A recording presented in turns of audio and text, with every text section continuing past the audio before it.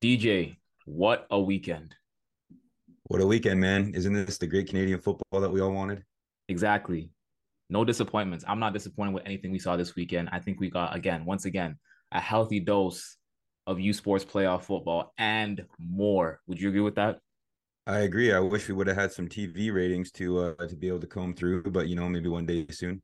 Let's not talk about that. Let's not talk about that. Let's not talk about that. Hey, listen, the Vanier Cup is on TV next week. It's on TV next weekend. So we good. We're gonna get a couple 100,000 views, right? I hope so. We'll I see. We'll hope so. see. All right, here we go. My name is Deshaun Stevens. And this is DJ Lalama. And welcome to Take It or Leave It, the show where we deliver U Sports football news for all 27 schools. DJ, let's just get straight into it. It was bowl weekend. We had the UTEC Bowl. We had the Mitchell Bowl. Let's start with the UTEC Bowl. And let's get straight into it because you're his Canada West guy. We had the Canada West team representing y'all against the AUS team. Saskatchewan Huskies, the Hardy Cup champions, took on the St. FX X-Men, the AUS champions. And Saskatchewan won this game 36-19. Quarterback Mason Nice had 327 passing yards, 2 touchdowns. Riker Frank had 134 rushing yards, 1 touchdown. And Daniel Weeb had 117 receiving yards and 1 touchdown. On the St. FX side, quarterback Sal Spanian had 258 passing yards, 1 touchdown, and he threw 2 interceptions. But the St. FX defense forced 4 fumbles. DJ, the score was 36-19, but this game was tied up until the fourth quarter. Let's talk about this game. What were your thoughts on this game? I mean, it's one of those things that we've talked about time and time again this year. I mean, the University of Saskatchewan, this game now was the fifth time this year that they were tied or losing at half and they came back to win. So when we talk about that perseverance, we talk about that experience, kind of having a little bit of adversity and having to make those in-game adjustments based on the opposition. I mean, we talked about it this week, right? Like the fact that it's interconference now, you don't have tape, right, against other people that you've played against and how they've gone up against this team that you're going to play. So all you have to go off of is film study, right? So obviously, Scott Flory, Ayal, the coaching staff did a great job on having a backup plan for Nias and that defense in order to take advantage of what I think a St. FX team that just didn't have that type of competition all year. And I mean, 30 of 38, 330 yards and 2 touchdowns in a national semifinal. We talked about a nominee. It's hard to not want to just hand him the trophy after that type of performance in a national semifinal. But I think, again, you look at the University of Saskatchewan, Daniel Weeb, he hasn't been the go-to guy all year, but when he needs to step up, he's one of 4 receivers that can do so. You look at what Riker Frank was able to do again. You look at the compliment that Kabongo adds.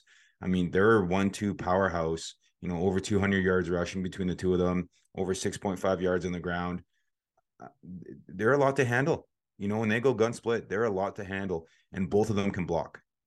Both of them can receive out of the backfield, and both of them can run the rock. So, I mean, I think Sask deservedly won the game, but you got to give St. FX credit.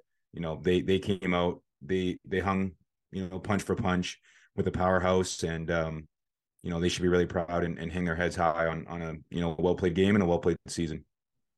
I think I really resonate now with your point last week when we talked about the Heck Crichton Award. And you said, listen, even though it's a regular season award, when these people are voting, they're going to remember most recent playoff performance. And if that is the case, it's hard not to remember what Mason Nice just did. It's hard to ignore what he just did once again on the road with a hurdle in front of him. In this time, the St. FX X-Men. But you look at the game he just had, like you just said, 30 for 38, 327, 2 touchdowns. He's been doing this all year long, and even in the face of adversity, what I respect so much about Mason Nice and these performances, what makes these performances special is that he's not producing these performances in blowouts. This is not Saskatchewan blowing out teams by 40, by 50, like we've seen with the typical undefeated teams or the 7-1 teams of past, where they're just blowing teams out and filling out the stat sheets. He's doing these things in close games where there is a serious challenge and there is at some point doubt that they might even pull it out.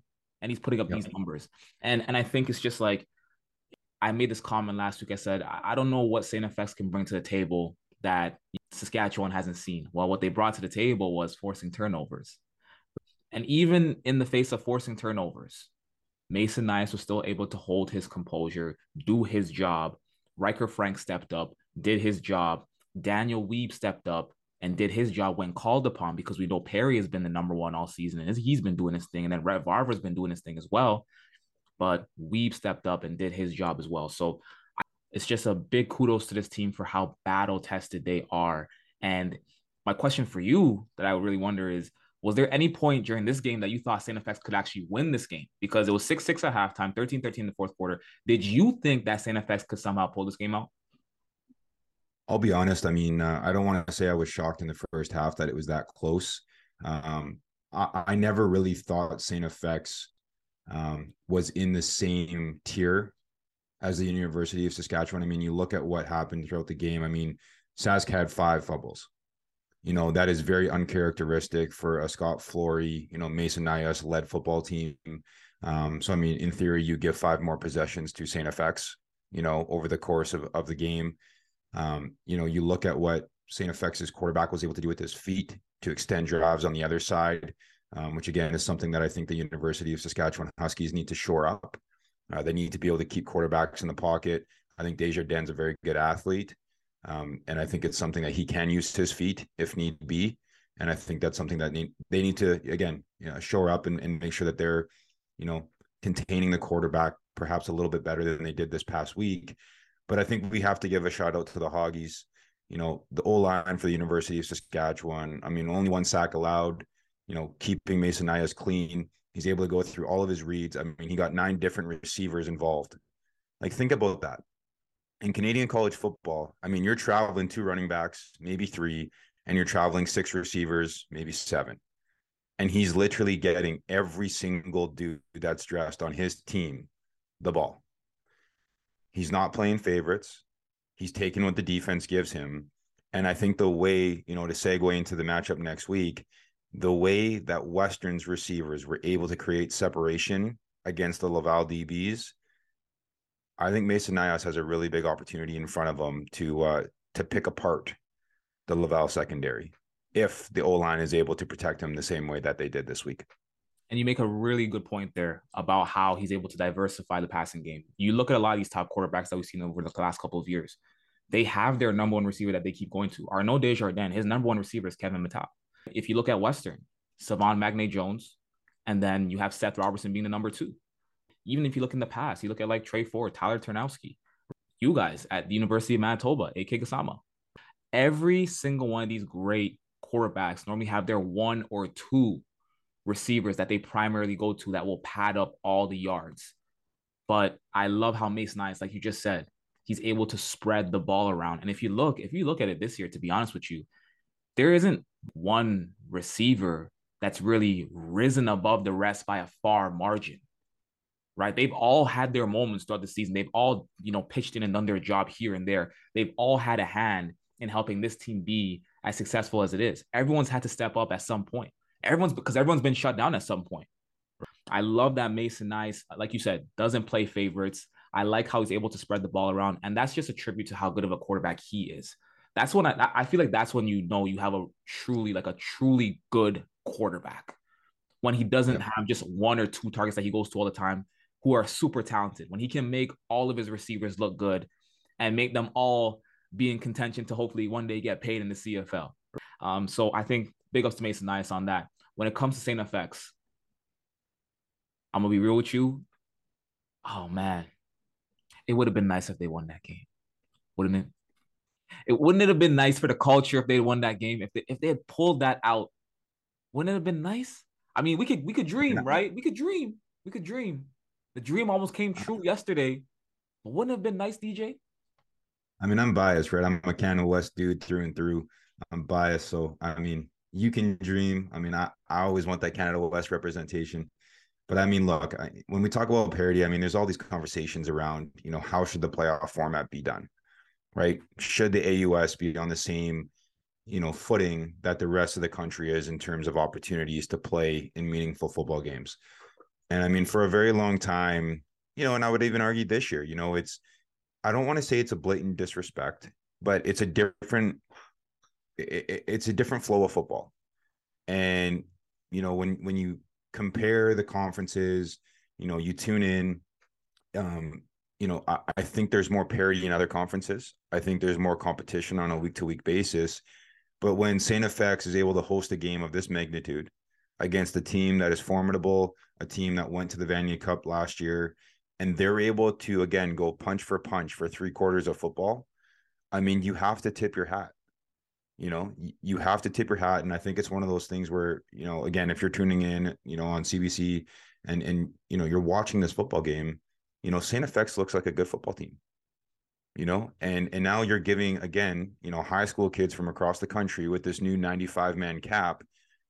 I think you're going to turn some heads. You know what? Maybe we can go to the AUS, and play meaningful football games. Maybe we can go to the AUS and have a chance to go pro, get a good education, etc. So, kudos to St. FX last year, this year, Gary Waterman. I think he's creating more parity. I think he's unifying youth sports coast to coast, with what he's been able to do with this program.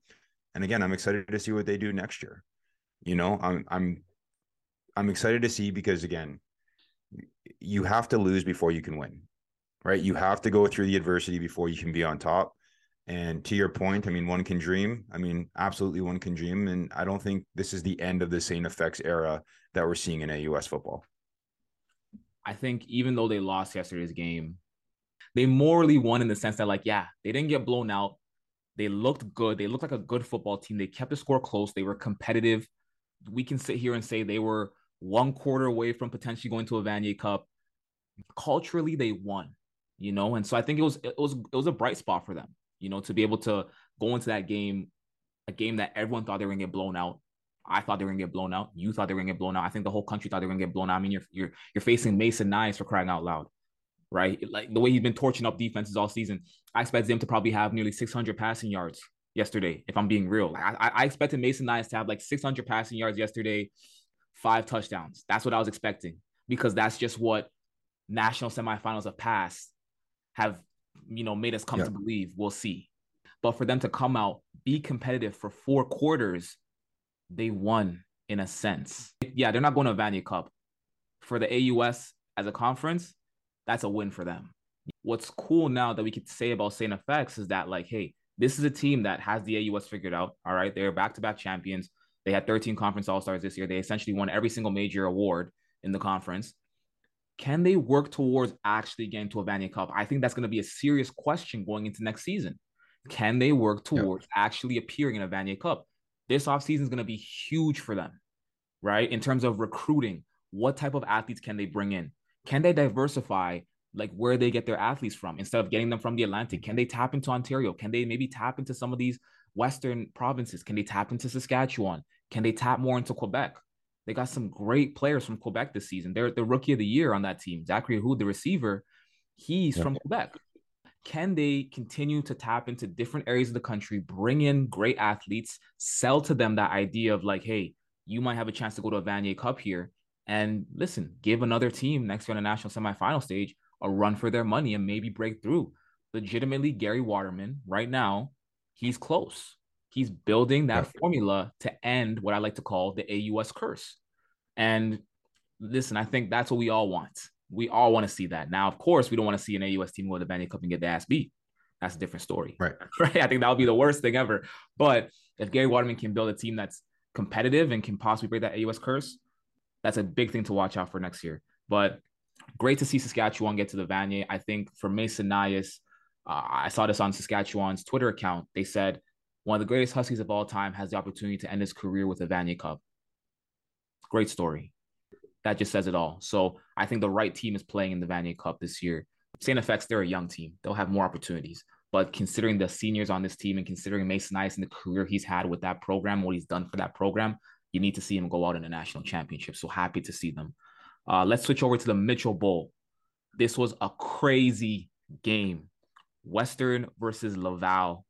Laval won this game 27-20. Arnaud Desjardins had 256 passing yards and 1 touchdown. Kalenga Muganga, the running back, had 173 rushing yards. Game high, 173 rushing yards. And then Laval also had 4 fumbles. They turned the ball over 4 times. Western, Evan Hillock went 17 for 31, 189 passing yards, 1 touchdown, while Keon Edwards played for all 4 quarters. He was by himself yesterday. Kanu Yazbek was the second string running back. Edward Winati was unavailable. He had 127 rushing yards, no touchdowns. DJ, I want to start on this game. What a game, first of all. I think the first half was crazy.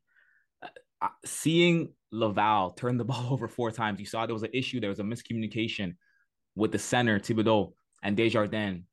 All those fumbles, which led to a couple touchdowns, putting Western in great field position. Seeing Western leap out to a 17-4 lead entering halftime.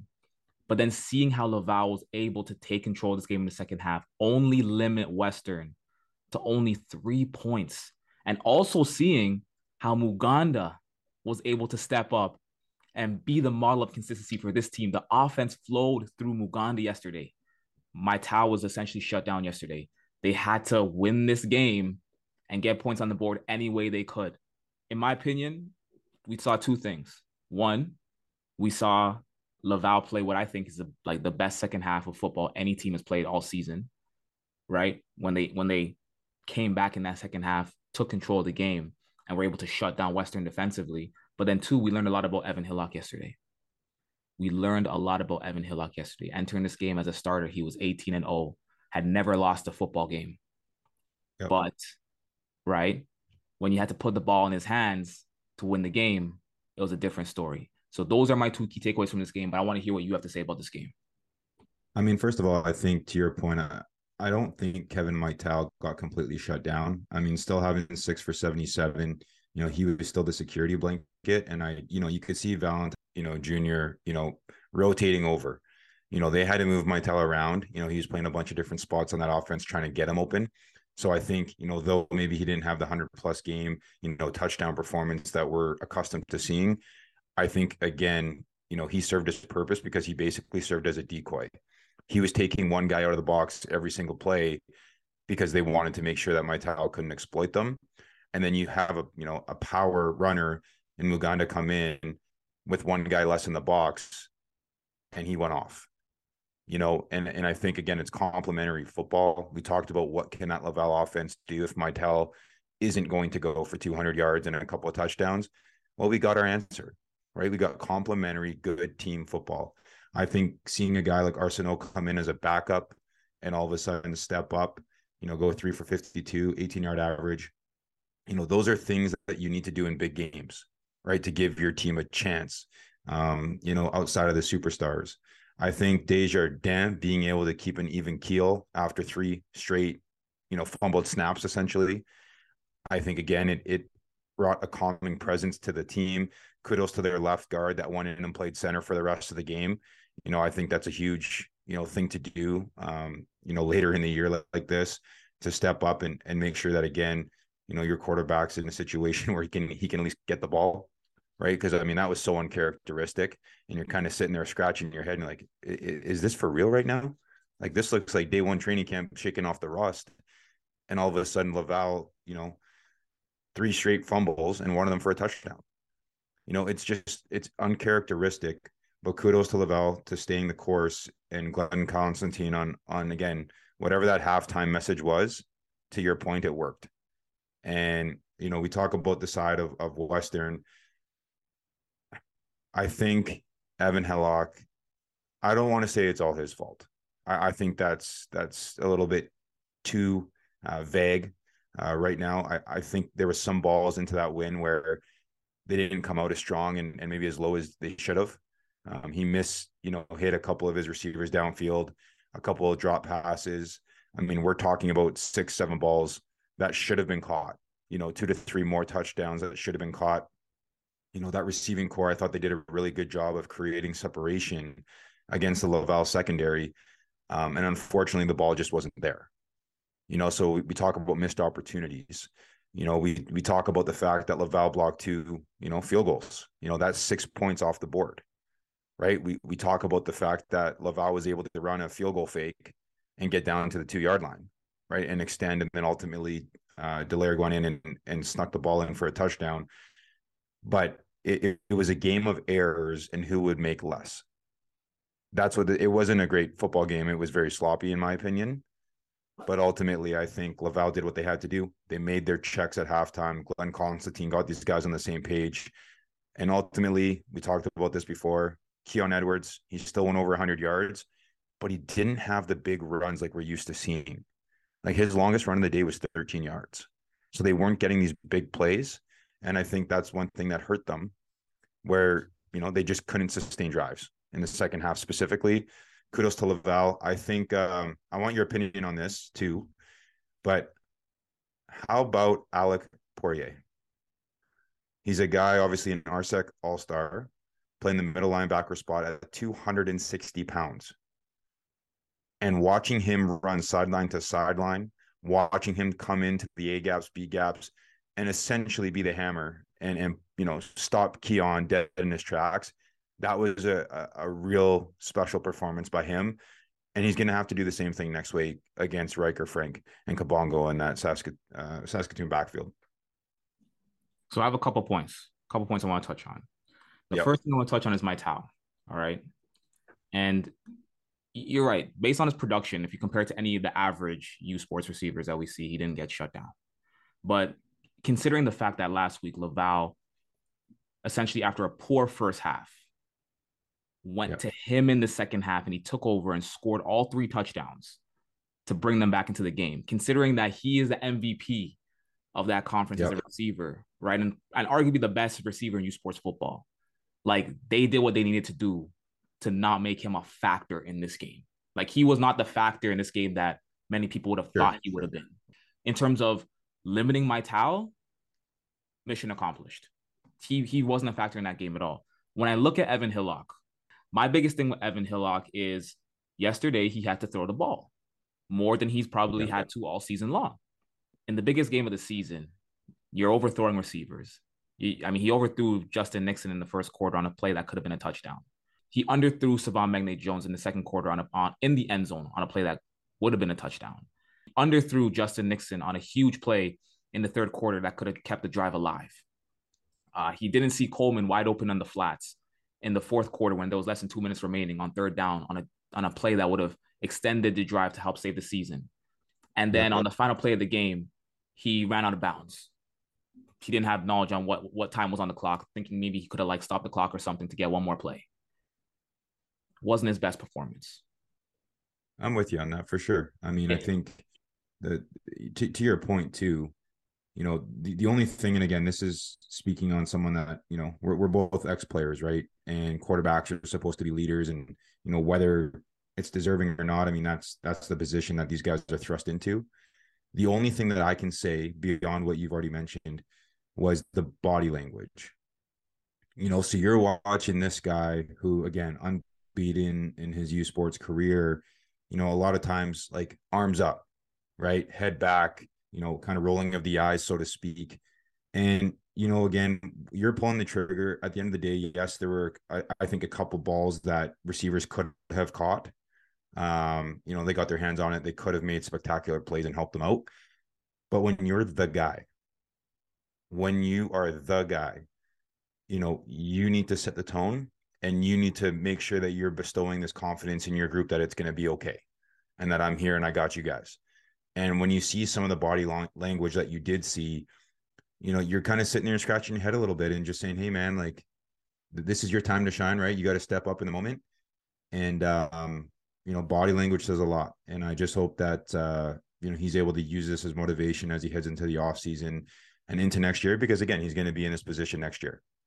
Right. And then he'll be able to write his next chapter. And, you and I will be having another conversation. and that's facts because with body language, when it comes to Evan Hillock, like his body language is always super confident. Like he's a guy that's dancing before games, doing his thing, chilling. He's a super Yeah. chill guy, right? He's all smiles all the time. He's up. His energy's up, right? So to see that body language yesterday, where he kind of looked a little bit rattled, a little bit shook, it showed. It definitely showed. And then the last thing I want to touch on is Keon Edwards in the run game. So Keon Edwards, again, went over 100 yards, his 11th straight game of 100 or more yards. Impressive. But I'm not surprised to have seen what I saw from Keon Edwards yesterday, because we got to remember, for majority of the season, he's had Winati. been both of them as that 1-2 punch. Yesterday was actually, I think, in my opinion, was the first game that we've seen all season where Keon Edwards carried the load for 4 straight quarters. Like 4 straight quarters. Like Keanu Yazbek, before Keon Edwards got injured in the fourth quarter, Keanu Yazbek only touched the field 2 times. And so my Yeah. biggest worry during the game while I'm on the mic is I'm saying to myself in my head, I'm saying, oh my gosh, this is his first time carrying the load for 4 quarters. Is he going to break down? Because he's never played a full 4 quarter game all season. Actually, he's never played a full 4 quarter game in his U Sports career. Because even going Yeah. back to last season, he was splitting with Trey Humes and Edward Winati. So my biggest thing with Keon Edwards is what does he look like as a 4 quarter running back, which is the first time we've ever saw him as a 4 quarter running back. And I'm not surprised Sure. to have seen him get shut down. And then with Alec Poirier, I said it before the game yesterday, I said he needs to have the game of his life and stop that Western run game if Laval wants to get to a Vanier Cup. And he had the game of his life, 17.5 tackles. He was always in the hole, ready for Keon Edwards, met him at the line every single time and shut down that run game out. Keon Edwards had 127, but again, didn't touch the end zone. Like you said, didn't break any big runs, couple missed tackles here and there.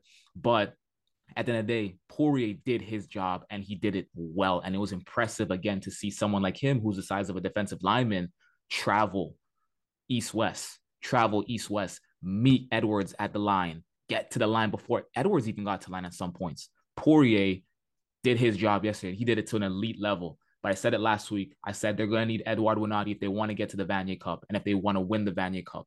And that proved to be true yesterday. Because the unique thing about Western's run game is they're always giving you different looks. And I think that's what makes them so different. They're giving you different looks. They're giving you the Keon Edwards look, and they're giving you the Edouard Winati look, and then sometimes they'll give you the Keanu Yazbek look. And sometimes if they're bored, they'll give you the Troy Thompson look. Yesterday, Yeah. they only gave you the Keon Edwards look. And for a linebacker like Poirier, he's prepping for multiple looks. He was probably prepping for He was probably prepping for 3 looks. But Yeah. if he's entering the game, he's saying, "Oh, I'm only getting 1 look." Okay, Yeah. yeah, he's like he's licking his chops. He's like, "Okay, good. This is good. This is easy for me, right?" So big ups to him. He did his job. He did it well, and that's why he was the defensive MVP of that game. I think he played an amazing game. And again, now I'm curious to see what he does next week against Riker Frank. You have to wonder too, with Poirier, being essentially just like a 50 lineman yesterday in terms of how they were being used. You got to give a shout out to the halfbacks at Laval too, who ended up coming in and playing, great as run stoppers on the edge, to really limit any of that outside exposure that there could have been, in that core. Obviously Hugo LaRue with those 2 big blocks. I mean, phenomenal day. But when we talk about the Western Mustangs offense here for a second, you say, oh, we only got the Keon Edwards look. To my count, now again, as an observer, right, I'm not in the game, but really they ran fullback trap, they ran power, and they ran counter. And there's always movement, right? So as a defensive player, if you're queuing into what the movement is pre-snap, you're going to have a pretty good idea on what's coming. And I just wonder, okay, Western's a run team. Alec Poirier, essentially a 50 lineman. Why not utilize some RPO, some true play action, and then have your slot backs go over top of the middle? Like there's no linebackers there. And the DBs from Laval, they didn't have their best day. So my question again to, if we're posing on, hey, what could Western have done better? I just wonder why we didn't see more play action. You know what I mean? Like, why not use Keon Edwards? If he can't ground and pound, they still have to respect him. Well, fake the handoff, bring it, little 3-step, and why don't you just hit the quick 5, 6, 7, 8 yard, slants over the middle and take advantage of Poirier playing on the line of scrimmage? It's one of those things where, again, you have to be able to adjust in game. We talked about, Laval, they have to step up to the challenge against the run, and they did. But Western, rather than kind of looking at plan B or C, it's like they just tried to bully and keep to the plan A, and Laval didn't have it. So that's the only thing I wish they would have done a little bit better. Use those slot backs on Western's offense, use the RPO, true play action. And I think we would have had a little bit more of a competitive game in the second half. And we would have been talking about a higher scoring game as well. So my question for that is, I wonder what the confidence was in Hillock yesterday, right? Good point. Given the inaccuracy of some of his passes. And I was sitting in on the press conference, the Mitchell Bowl press conference on Thursday, And Greg Marshall said, if it's 2nd and 8, we're running the ball. That's what Yeah. he said. He said, if it's 2nd and 8, we're running the ball. And I was like, whoa, 2nd and 8, you're running the ball. Okay.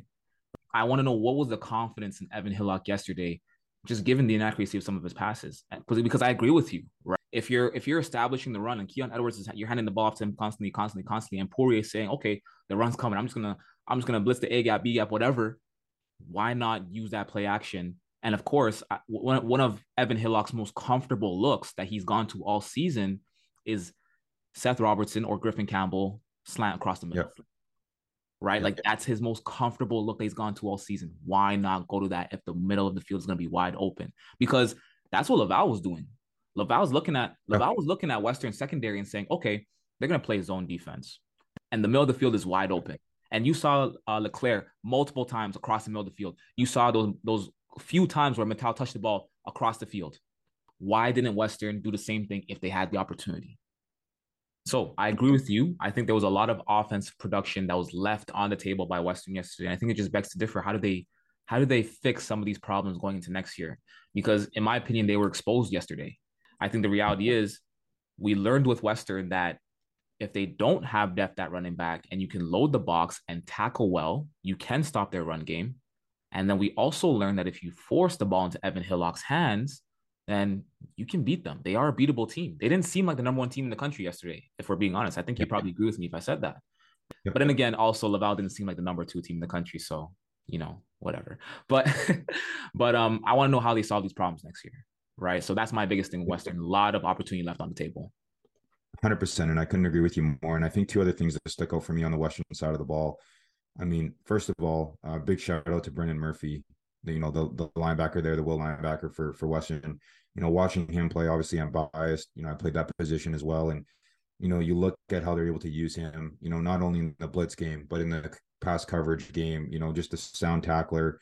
He was dinged up a little bit, was out, was in, was out, was in.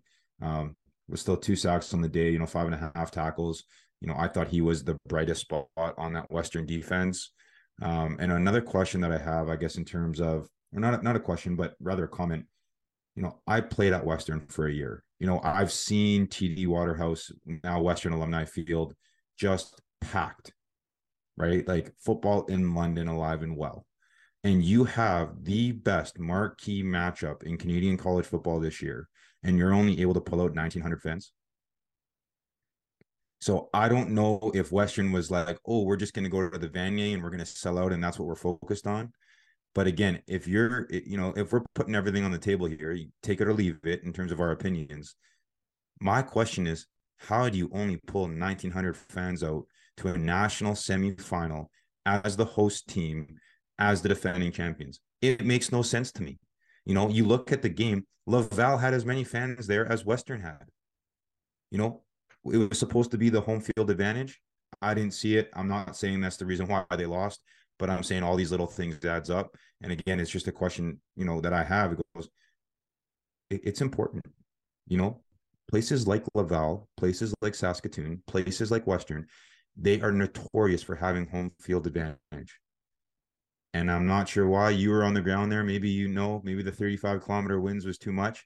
But my question is, how is that the support that these kids got, in the biggest game of the year? And I agree with that point because even looking at the press conference last week, one of the things that Greg Marshall was so happy about was the reality that we don't have to face Laval in Quebec City. They get to Right. come to us. Was there even a home field advantage? Listen to this. Laval had to drive 12 hours from Quebec City to London. They drove on Thursday night. So they arrived there in the wee hours of like Friday morning. They get there and they realize that there's no hotels in London. So they have to drive an hour and a half to the nearest hotel. They stay the night, do their thing, and then on game day have to drive an hour and a half and play that game. And when I learned that, I was saying to myself, my goodness, what a journey. It's like, then you got to play in this game in this weather. Like, where is it? Like minus 15, minus 20. And so I was saying to Yeah. myself, wow, like they've gone through all that while Western is chilling at home. They probably got to walk to the stadium the next day. Western's entering this game with a big advantage. And so in the first quarter, when I saw all these fumbled and all these botched snaps and high snaps, I was saying to myself, yeah, this is the effect. This is the effect of having to travel Right. 12 hours, can't find a hotel, then drive an hour and a half north to get to the nearest hotel, then drive an hour and a half south to get to the stadium on game day. And you had to do your walkthrough in the dining room of a hotel. Didn't have any field time. The last time they probably touched the field was probably Thursday morning or Wednesday night. Again, to your point, like Western, they didn't pack that stadium. The entire away bleachers on the side were empty. Yeah. And you heard the air horns, which means you knew Laval fans were in the building. I'm looking at this game, I'm saying, man, maybe they did focus on trying to sell out the Vanier because that game sold out. They did their thing. Took them like 4 months to sell it out, right? But thank God they sold it out, right? Because I think that's just so important. It's important to have a packed house for the Vanier, and hopefully it Do you stays think it'll packed. be packed? I hope Yeah. so. Do you think it'll be packed? I hope it stays packed because now that's my question. My thing is like, oh my gosh, you don't have a home team. The home team's not playing there now. Yeah. So and I'm thinking about the price of these tickets. They were all like maybe like $30, $25. I think they were starting at $25. So my biggest concern now was like, oh my gosh, like people pay $25 for these tickets. They didn't pay a fortune for these tickets, Yeah. right? Are they gonna care to even go anymore and sit in the cold for 2.5 hours to watch not even their home team play? I don't know. I think this is all part of that, that conversation. Again, Paige and Jim Mullen here, just a little bit. But this is why, in my opinion, why not just put the Grey Cup and the Vanier Cup together? You have to make it a celebration of football rather than, again, crossing fingers and hoping that you have a team from that conference and or the home team, in this case, Western, playing in the game to make it worthwhile. And, I would say take Laval when Quebec hosts. I mean, they just do a phenomenal job of supporting football in that province. But elsewhere, we haven't seen sellouts. We haven't seen the support, right? That says, oh, yeah, like we need to keep down this path. So again, I think it's one of those things where depending on what the attendance ends up being, next weekend, it probably just raises that question even more. Why not play the Vanier Cup on the Saturday, play the Grey Cup on the Sunday, make it a full celebration? We're talking about marketing to the new CFL fan, the young people, right? The youth sports supporters, right? That's who the CFL needs to start marketing to. What better way to do it than bring everyone to one city? Bring everybody to one city, the future and the present of Canadian football, and make it a spectacle, make it a true celebration, regardless of which teams end up in the Grey Cup, which teams end up in the Vanier Cup.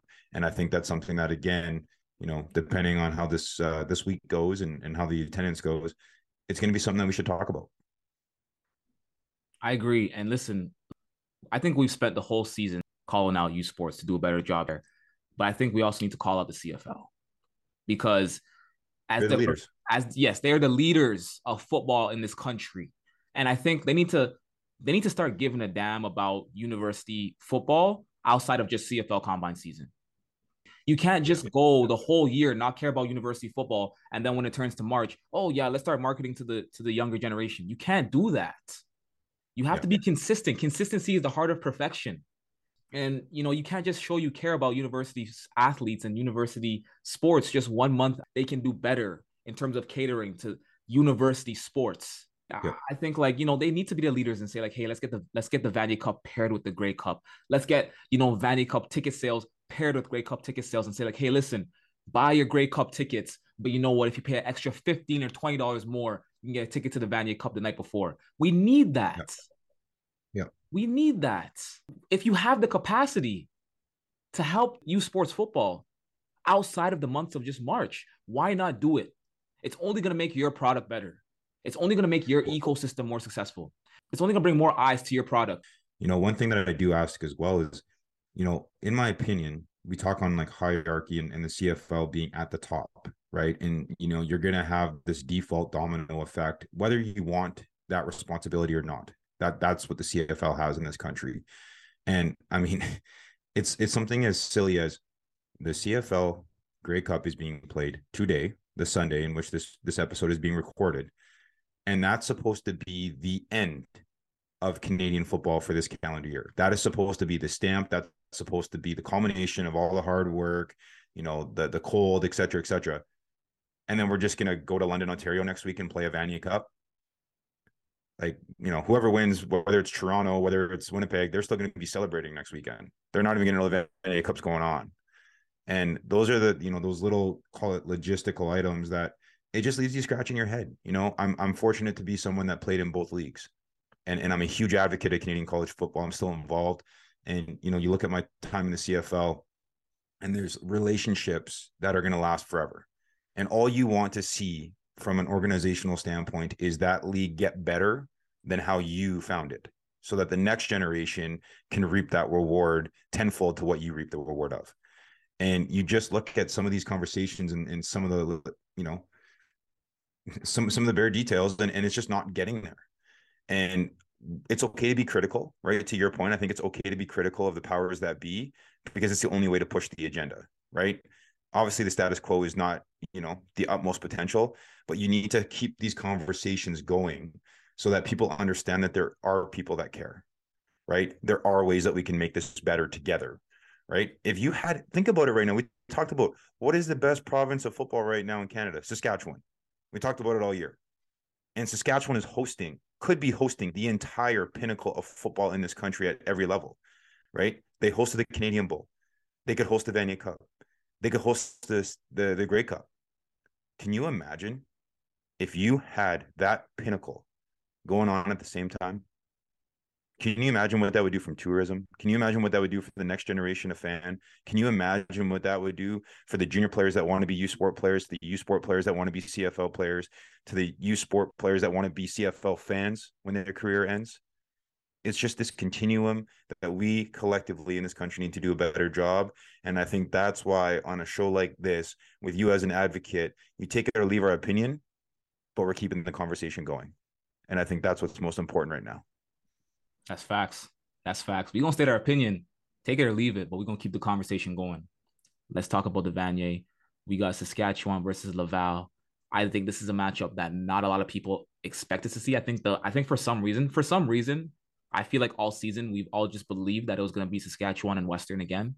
I think it's because Western was, the number one team in the nation, and Saskatchewan was just doing their thing and looking good and having the Heck Crichton Award winner. But Western's not there. It's Laval, and this is a pretty damn good football team that I think deserves to be in the Vanier Cup and might be a more complete team than Western is. So I think we're in for a really good matchup.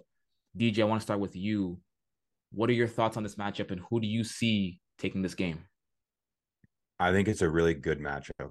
And if I'm being honest with you, I actually think when we talk about if you put, if you had a stencil drawing going right now and you had the Saskatchewan Huskies roster, and you're like, hey, we're going to find the team in the country that resembles this roster and the makeup of it as closely as possible, and you put another stenciled paper down, these two teams would basically overlap one another.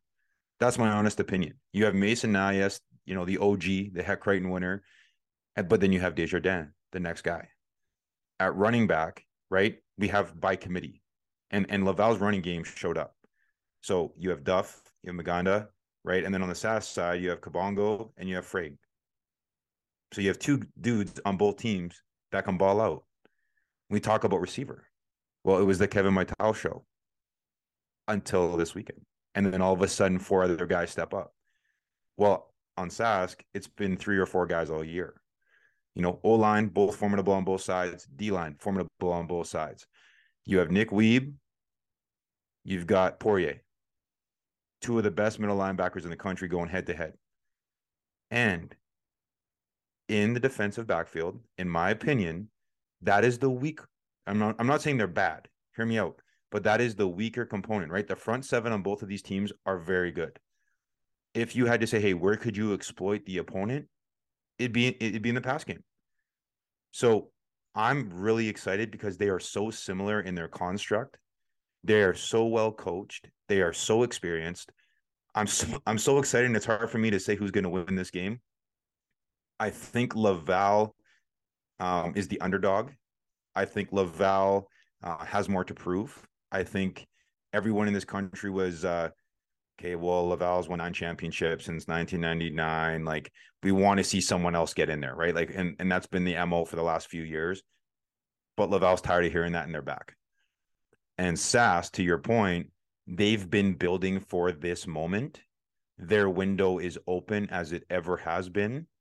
Can they take advantage? I'm biased. I think the most complete team I think the team that's had to come back 5 times from being tied or losing at halftime this year in different ways is the University of Saskatchewan. I think they have a slight edge. I think they have a slight edge, experience the Nias effect. It's hard for me to go against them. If I'm a betting man, I'm going with the Huskies in a very, very, very close game. I can't even top that breakdown, bro. I can't even top that breakdown. You said it perfectly. Like these two teams are so similar. And you brought up the point before we went on the air. You brought up the point that in this past weekend semifinal matchups, you said this. This is your point. I'm giving you credit for this. You said that their statistics were essentially the same. The amount of times they Yeah. turned over the ball, essentially the same. Passing yards, essentially the same. Everything was essentially the same. If I'm looking at Mason Nias, I want to see him get a ring, man. I want to see Yeah. him get a ring. I don't want to see him retire without a national championship. I want to see Mason Nice get a ring because realistically, he's been that next great U Sports quarterback over the last couple of years. I like to call it like the post-pandemic era. Like Sure. Mason Nice is the quarterback of the post-pandemic era. The pre-pandemic era was Chris Merchant. And then before Chris Merchant, it was Will Finch and Hugo Richard. But our quarterback right now that we're looking at this era has been Mason Nice. And I think it would just be wrong to see this boy retire without a ring. I want to see him get a ring. And you talked about window of opportunity. This is the window. I agree with you on that. This is the window. I think they could have even won last year if they were playing on a proper football field, if you ask me. Right. But this is the window. I don't know what the team's going to look like next year. Mason Nice is gone. A lot of people are leaving. This is the window. I want to see Saskatchewan get done. I want to see Mason Nice get a ring and close out his career with a national championship because he deserves that. Again, when we talk about the storylines in Canadian college football, we talk about how many of these kids, the expectations, who kept and met those expectations, and then all of these new names that we've started to talk about as the year has gone on because they've just stepped up, right? They've put themselves, their programs on the map. And that's the exciting part when you cover, 18-year-olds to 22, 23, 24-year-olds is expectations are the job of the media, right? We all have to formulate some opinion going into the season to have those storylines. But the beautiful thing about these kids and them maturing in front of your eyes is that now we get the two most mature programs going head to head, right? And we've talked about people conference to conference, AUS, it's just a phenomenal year of football. And to have it culminate in these two teams in a city that typically supports football really, really, really well. I'm just excited to have that be the pinnacle. And I think, like you said, you're going to see Mason Nias, grabbing the Vanier Cup and hoisting it, and deservedly so. I think Laval obviously is going to be a great competition. I think Desjardins needs to deal with some adversity before he becomes that next guy. That's my opinion. I know you've already shared yours, but to both teams, I mean, I can't say anything other than best of luck. And I know the entire country is getting excited to watch the game that's going to unfold next week. And to the people in London, please go to the game. Please fill those stands. Please go to the game. Make it look good for real. I think like even though Western's not playing, this is the best matchup we could have possibly gotten. We might not have known it until now, but this is the best football game that we could have possibly gotten.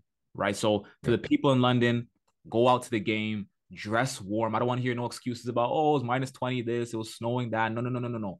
This is probably the best game we could have gotten. Go out to the game, go see it. You won't regret it. But DJ, that's a wrap. This is our second last episode, bro. For those that are going to be listening to the podcast in a couple of days, just so you guys know, Deshaun is crying on camera right now. You guys can't see it come the podcast when it's published, but right now he's got tears going down his face.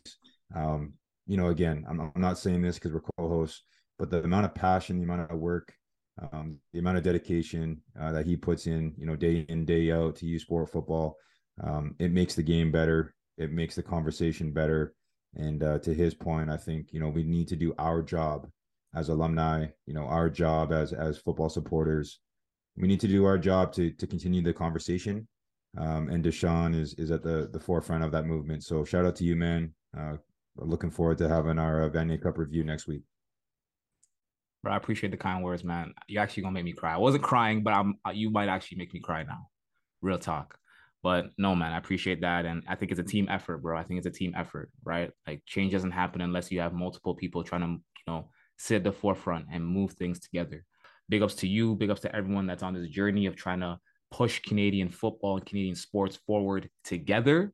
And hopefully we can sit here, in a couple years from now and look back and say, like, wow, all those efforts really did, pay off. But let's wrap up, man. Let's wrap up. If you made this far, big ups to you. This podcast is available on Apple Podcasts, Google Podcasts, Spotify, wherever you get your podcasts. This is Deshaun Stevens, DJ Lalama, signing off from the second last episode of Take It or Leave It for the season. Peace and blessings always.